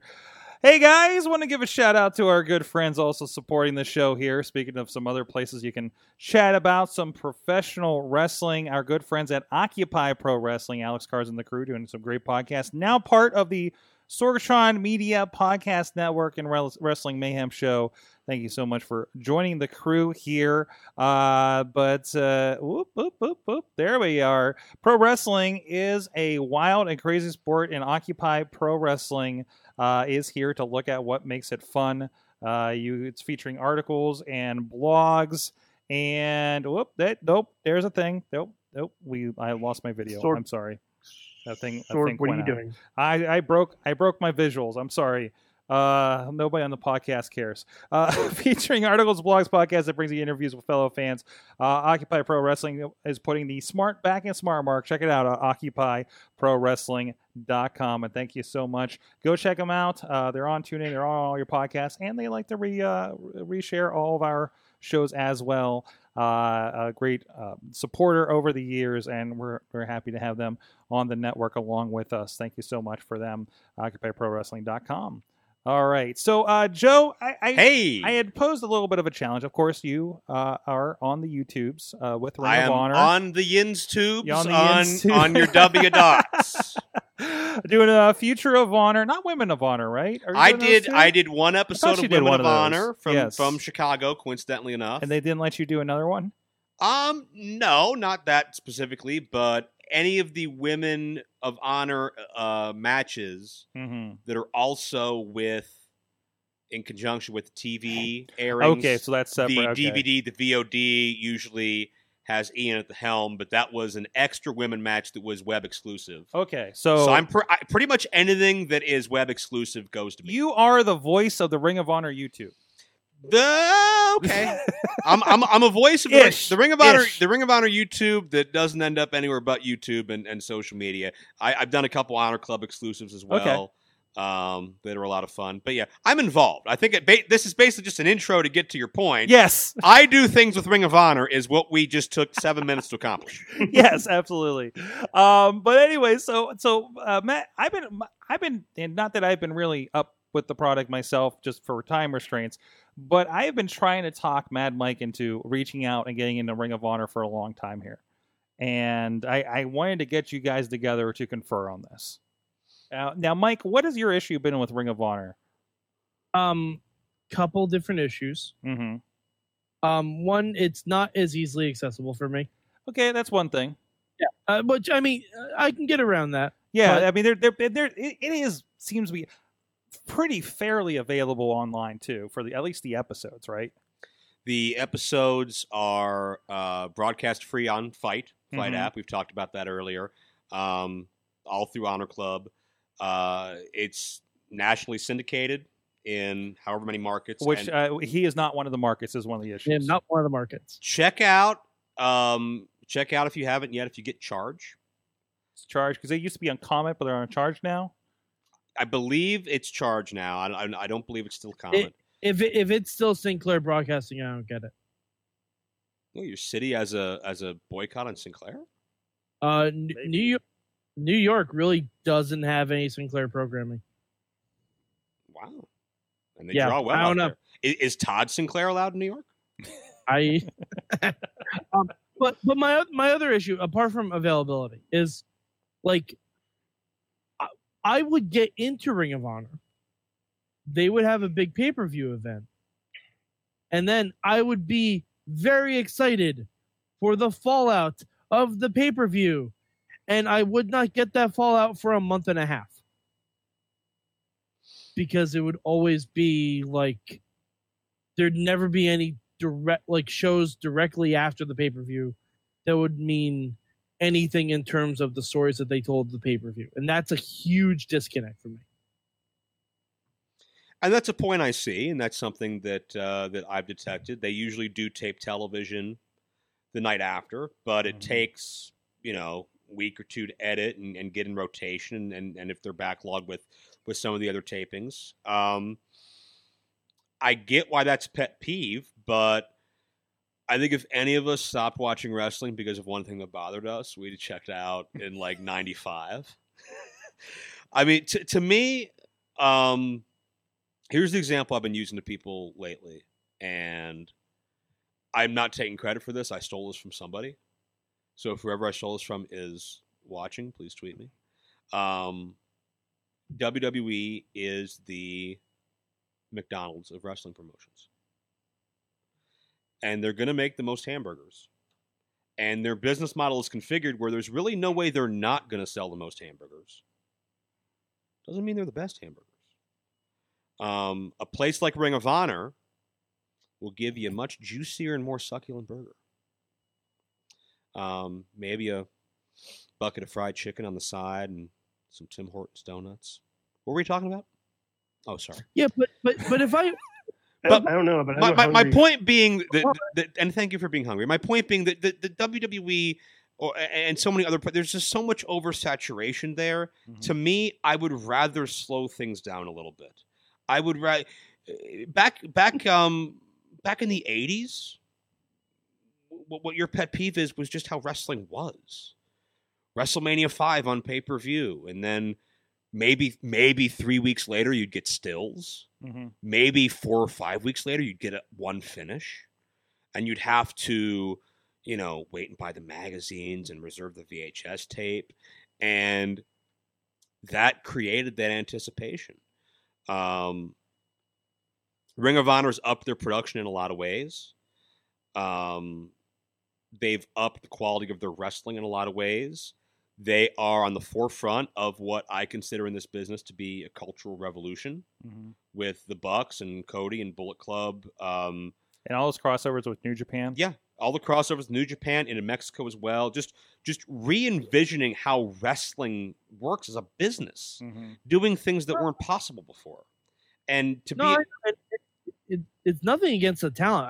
I've never had anything really against the talent of like Ring of Honor or anything like that. But it's just because I'm a guy that I get more invested in the story. Sure. Not necessarily the in-ring story, or not necessarily like if I put top 5 things I look for in a wrestling company, story for me is number 1. Match quality is usually like 2 or 3, because in this day and age you can pretty much find good quality matches. I'm a story guy too. You guys know that. Yeah. Mm-hmm. For me, when I am invested in like the world title storyline, and then I watch the pay-per-view, and then there's 3 to 4 weeks of backlog of stuff that has no bearing on it, and they don't even mention it on commentary. Like in this day and age where I feel like that it shouldn't be that much of a disconnect. It takes me I understand what you're saying about the 80s stuff. Sure. But this day and age, like, I feel like there like do a live event center or something like that where you talk about it. Well, I mean, let me throw this at you from another perspective. I'm not really hip on the hot television shows of the day, but like Friends has been off air for years. Sorry. Say you're watching a hot episode of Taxi. No, like my thing is like if I'm watching the season finale of Mr. Robot and I gotta wait 6 months to find out how the scene ends, yeah, I'm pissed, but I'm right there with the popcorn season premiere night. Yeah, you know, like it's frustrating, and yes, I prefer to binge watch seasons so I don't have to wait. So I understand the frustration, but I'll take that over having a substandard product available to me at the drop of a hat. You know, because I always get kind of perturbed after like NXT takeovers when I get a couple cool matches, but then like about it feels like about 60% of the show is just recaps of what I watched on Saturday, right? 60. It seems high sometimes. But they also have like this past week on NXT was a UK title match, right? It's not like it's something that's not of consequence, right? It's just that wasn't on Takeover, like. When I did watch Ring of Honor, when we were doing the midweek war and we were reporting on it, there would be weeks where it was just like War of the Worlds, where it was a lot of really good matches. None of them meant anything. Well, Matt Carnes is pointing out, like compared to NXT, he's taken that as where you get a 1 week vacuum after every takeover, or sometimes you get an event center going into it. They talk about Takeover. They talk about what happened. They have exclusive interviews. Like, they don't do that on Ring of Honor. It's just another pre-produced 1 hour show of wrestling. And again, we are talking about the thing that comes out the Wednesday after a pay-per-view versus Ring of Honor. It's like in circulation the next week. Unfortunately, they probably have to have it out to somebody by Wednesday or Thursday, right? I would think so. I mean, not knowing entirely like the production. I know it's different when you syndicate it and have to deal with all that kind of stuff. Yeah, when you're dealing with dozens of different markets, without a doubt. Yeah. And when I produced TV with Prime Wrestling, we had the Resolutions. Yeah, you had to dance this. We had the Super Show, we had the live pay-per-view, and then that wasn't really the season finale, but it was, because we would do a couple weeks of recaps and kind of rerun them a little bit because we had to reset. And not even necessarily reset creatively, but just reset our brains, reset our finances, reset everything. Because in the indie world, we're not really in a position to tape television the day after a supercard like that. Ring of Honor, obviously, a little bit different. But yeah, and that was frustrating to me because it was tough for us to follow up on the momentum. And is there a way that Ring of Honor could bridge that a little bit better? Probably. But at the same time, too, I think a lot of that is potentially wanting to continue to push replay buys via word of mouth, or get you into Honor Club. Get you to Honor Club, yeah. Get you there live, get you there in the system. That way you don't have to wait for a number of weeks. For example, Tina Keys, Ring of Honor comes on there at like 2 a.m. on Saturdays up in the greater Seattle market. Yeah. That's like staying up for ECW back in the day. And ECW had that problem too. Yeah. ECW had the exact same problem. But the ECW also was coming off that era where the WWF superstars and stuff were doing the things that we were talking about. Yeah. So, like Raw was just becoming a thing and when they were starting up. So, it'd be interesting. But I mean, even if the programming is cold from a pay-per-view standpoint, you still get quality wrestling. You still get advancement of characters, even though it's not in the level of depth that you would have leading up to a pay-per-view. You still get that little buffer to keep your attention. It's again, not to use a dated reference, but WWF pay-per-views used to be on Monday nights. Monday nights are when they would air primetime wrestling. So there were episodes of primetime wrestling you could probably find on the network right now, not the IndieWrestling.us network, which is far superior, but that other network. $5.99 7-day trial, IndieWrestling.us. Where they would do basically a lame duck primetime wrestling. Where Gorilla and Bobby aren't even there. It's Lord Alfred Hayes and Sean Mooney or Tony Schiavone or somebody. And we're just going to a house show so we can watch Barry Horowitz wrestle Terry Gibbs. because the illusion is all the big stars are on the pay-per-view. And that was weird because you're competing with yourself. And it didn't make much sense. Kind of WWE does that with 205 Live versus Miz and Mrs. right now. Yeah. Well, I mean, but there's just so much going on there. Yeah, it's impossible. But yeah, I mean, everybody's got their own little way of getting around the production delay. To me, I mean, I think Ring of Honor is best enjoyed cross-platform. When I first started there were 3 different timelines because you would tape your television for HDNet, and you'd sometimes do double tapings and have 8 weeks in the can. You would do your live iPay-per-views, which weren't terrestrial pay-per-views yet, but they were still your 4 or 5 big shows that aired special. And then you would have the DVD, straight to DVDs that I would do. And you have to kind of figure out, okay, when's this pay-per-view airing? When's this episode of TV airing? When is this DVD being released versus when was it taped? What are we talking about? What are we not talking about?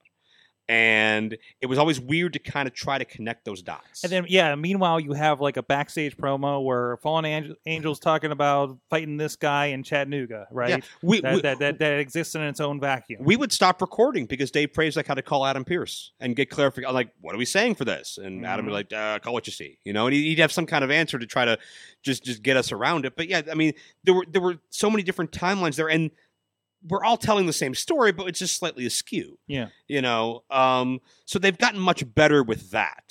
Can they do more with what, you know, they're doing with the timeline? Possibly, but working on such a smaller level than Ring of Honor and knowing the pain of overextending a staff and trying really, really hard to get a deadline going and having the guy that you know, the 2 or 3 guys you trust the most, but they're still a day late, you know?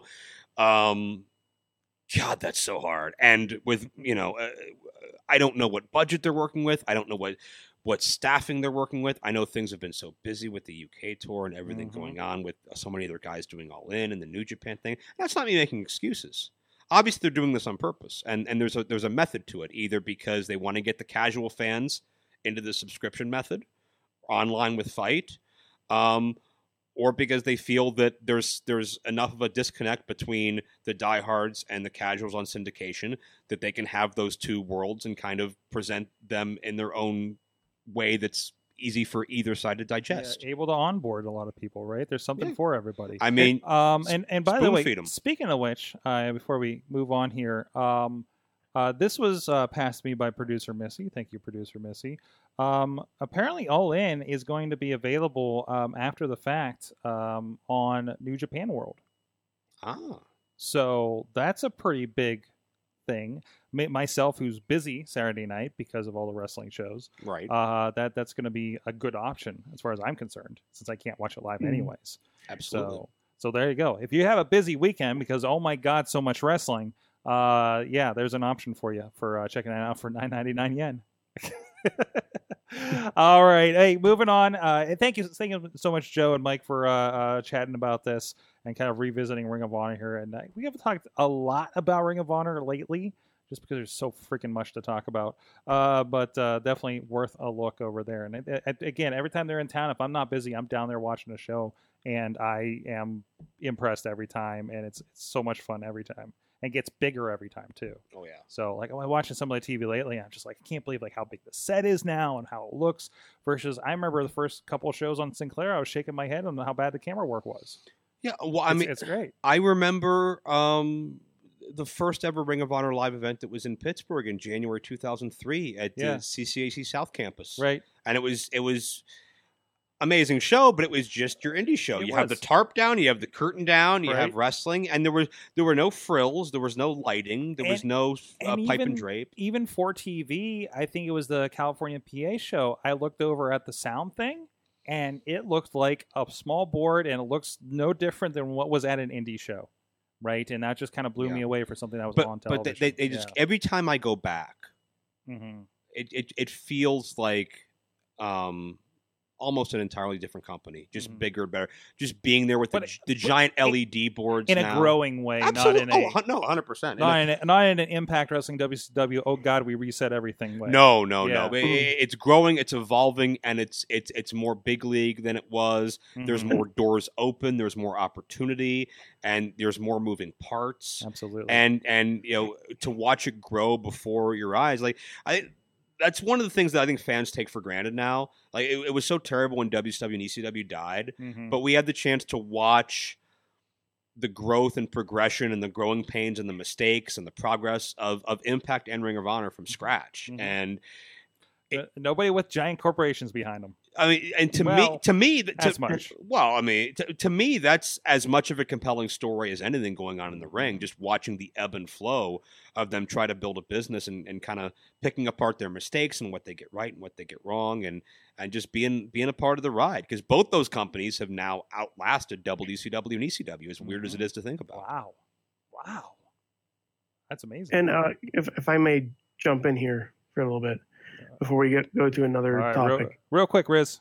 Real quick. One of the big things that ROH is banking on really hard is the thing we've been talking about for the last few hours now. Social media is their way of having people like me, somebody who hasn't watched ROH, like television. Sorry, Joe. To know what the hell's going on with ROH.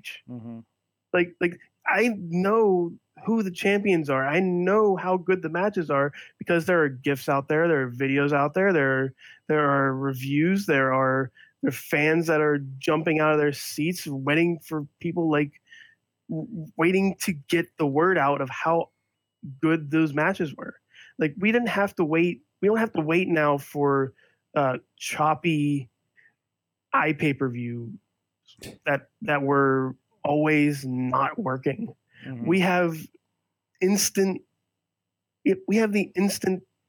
technology now of having it right at our fingertips. Absolutely. You sit there on Saturday night. I sit there on Saturday night after a show, and maybe you do the same thing, Joe.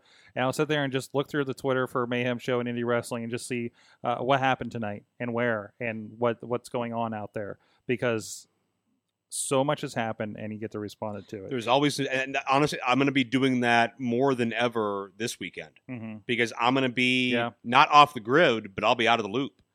I'll be in Vegas doing 4 shows in 2 days, so I'm not going to have time to follow what happens on StarCast and All In and this battle royal, whatever crazy shit I tweet from my 2 shows I'm doing. I'm interested in this 108 person battle royal. Yeah.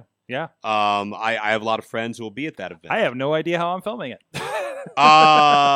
Dude, go World War III shot. I know. I'm thinking. Just don't do picture in picture in picture.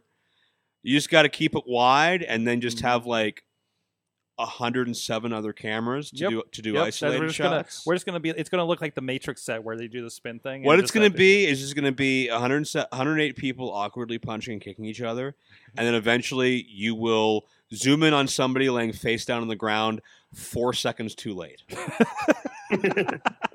Oh, just completely in style. But anyways, hey, I want to give a shout out to our friend Toddy over at Thrifty Podcast. He's sentimental attachment to things other people have forgotten and tossed aside might only be rivaled by Virgil's sentimental attachment to his former WWE career.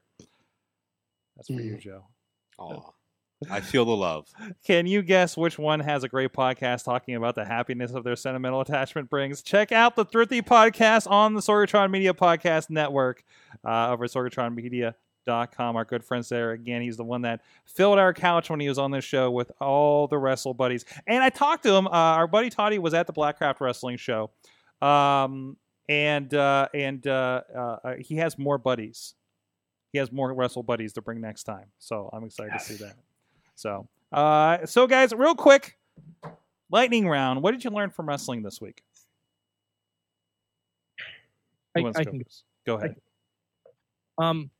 I learned that Maurice's hardcore than all of us. She just gave birth in April, and she's having a pay-per-view match in a couple weeks. Oh, shit. That fucking boss. Yeah. What about you, Riz? I learned that we can get wrestlers together in one room and just have the best time of our lives just playing a video game.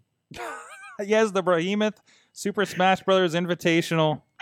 That was fun. Sorg, I was pointing to a sign for you. You did not accept, therefore I win by forfeit. What? So I was 1-1 in that category. I wanted to smash you, Sorg. Okay. What about you, Joe? I learned that pro wrestling is officially trying to kill me. Oh? The schedule that I'm being put on is insane and asinine, but I'm very thankful for it. Mm-hmm. I also learned that if you actually know what you're doing, you can produce 10 matches in 3 hours and not kill your crowd. That was 10 matches. That was 10 matches. Wow. It didn't feel like 10 matches. Mission accomplished. That was by design. That's good. No, that's good. Like, usually it's like, oh, God, there's 10 matches. And then it's just like, oh, that was 10 matches? Mm-hmm. Huh. I learned that Jackson Stone has something about lemons going on. He really likes lemonade. Okay. I don't know. Because he's like his merch table, and he was never around for me to ask about it, but somebody else said something about it. And it's just like there's his shirts and his pictures and just lemons. Yeah. I don't believe that's a tribute to esteemed local indie referee Jake Lemons. Shout out to Aaron Bauer McGuire for the lemons reference. Jackson Stone he's the suplex shogun. Yes, impressive. So there's a bit that's my second time seeing him. There's a bit of a Japanese influence there. There's certainly, so many great suplexers you can compare him to. But it's one of those weird things where, and it's kind of gray area as far as our theme of the night, as far as what fits the character on social media. I just think he likes lemonade. That's good. Lean into it, and he really man. likes talking about it. If it gets him free lemonade, which may or may not be why I've repeatedly mentioned KFC and Tim Hortons. Missy learned that you shouldn't be a Jacksoff. There's this wonderful image going around of Jackson Argos saying, "Don't be a Jacksoff. Be a Jackson." That's one way to turn it. I hope he didn't hear that. I do have a clarification. Mm-hmm. In the poster for the Hot Topic, it is actually M&Ms and not Skittles. The page is eating M&Ms. Okay. I think it's probably peanut M&Ms. I'm not sure. I'll double check on that. Okay. I learned that Paige's mom is still wrestling. And I had no idea that was her until she came out. I did the wrestling math. I'm like I watch it and I'm just like, Knight. Saraya Knight. Like, I feel like I should know that name. Then I realized, oh shit, that's her family name. And I asked somebody, cameraman Rob, and he confirmed. And then she did a run it. So that was interesting. Also, a delightful lady that flipped off the crowd the entire match. Fantastic. Alex Miller learned that if you play a live band at a wrestling show, don't mess with the lead singer that went to prison. As the Savage Gentleman ended Blackcraft Wrestling's pay-per-view by attacking the lead singer of was it Falling in Reverse is the name of the band. So that was fun. They were all over that show. Matt Collins learned that the ending of every Raw must leave me asking, was that a heel turn? Mm-hmm. Yeah, that's kind of what we're asking too. Tina Keys, I will learn that Raw next week is going to fun, slightly inebriated. What? Going to be fun. I'm assuming she's she's starting now. Drunk. She's starting now. If you're slightly inebriated when you are watching Raw next week, we humbly invite you to come on the Raw wrap up. I'm like, are you slightly inebriated right now? I wish. He just needs sleep, as I do. I watched a lot of wrestling today. Guys, please. What? There's another one. It must have just popped up here. Sean Phoenix learned how to avoid elimination in a Royal Rumble. Oh, yeah. He was in the Battle Royal at Blackcraft and attempted to be crowd surfed. The crowd was having none of it, but he did get back on the apron. Sean Phoenix, always trying to steal the attention. Mm-hmm. I bet Kofi Kingston could do that at the Royal Rumble this year. Yeah. Can I point out that Sean Phoenix almost burned my venue to the ground on Sunday? Yeah, what does that? He nearly caught my entire set on fire. And I don't have a good close for that story. Then the stick was just left on the ground it burning. Was laying there. It was laying there, and everybody's like, something should happen with this. Very near fans. It was among the most reckless things I've ever seen. The fans were like, should I do something about this? I was in gorilla like, should I do something about this? I have so many questions that I don't want to answer. Did I not witness a conversation about who is trusted most with fire in that venue? Earlier that night. Wouldn't have been my vote. Wouldn't have been my vote. All I have to say, I miss Aiden Vale. Oh, he was in the chat room earlier. See, he misses me too. Maybe he's still out there. Aiden Vale, is wherever he still you alive? are. He was in the chat room, or somebody's using his account, I guess. Is there an Aiden Vale catfish that would like to talk to us? Oh boy. Okay, that was okay. I was just checking my tweets, and that was the Sean Phoenix thing. Anyways, thank you, Joe Dombrowski. Where can people check you out? You got a lot of stuff going on.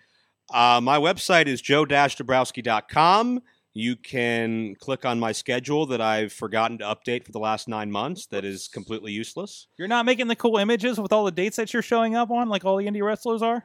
No, nor am I posting online a random grouping of numbers of dates I'm available and expecting promoters to magically message me. That doesn't get you? No. Like, I'll mention one date if I'm trying to fill a weekend, and it occasionally works. Like, hi, I'm available for October, guys. 5% of the time, but like, hey, promoters, hit me up. This date, this date, this date, Man, this date. Joe's just going to bat on this stuff. It just comes off as lazy to me. Like, if you're a name, you can do it. Yeah. Like, Jeff Cobb can do it. Oh, yeah. Brian Cage can do it. Uh-huh. So I got Brian Cage. There you go. Actually, it's not how I got Brian Cage, because Brian Cage contacted me, because no one responded when he did it on social media. But and he defended the Impact Wrestling X Division Championship against Trey Miguel, who is going to be on Impact in this next round of tapings. Wow! And that is the Powder Keg show, which just went up on POD at IndieWrestling.us.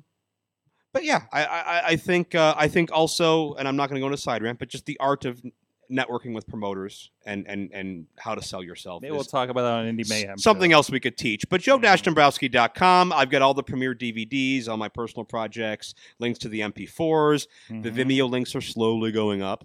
On my end. Oh, okay. They're up on yours. Yeah. I just haven't gotten around to it because people don't leave me alone. Social media, Joe Dombrowski Wrestling on Facebook. What the hell's my Twitter name? Joe_Dombrowski. Something like that. I'm on Instagram. Just search my name. They have search functions on social. I don't need to tell you the exact. Just search my name. I'm the guy that looks like me. Yeah, because there's another guy that doesn't look like you with that name. It's awkward. There's somebody with my name that's a bicyclist. Yeah. Somebody with my name that's a painter.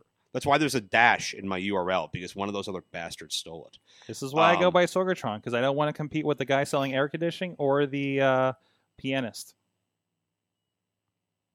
Awkward silence for the word pianist. Yes. Yes. But yeah, I'm on Facebook. I'm on the Twitter. I'm on Instagram. I will be this weekend on expolucha.com.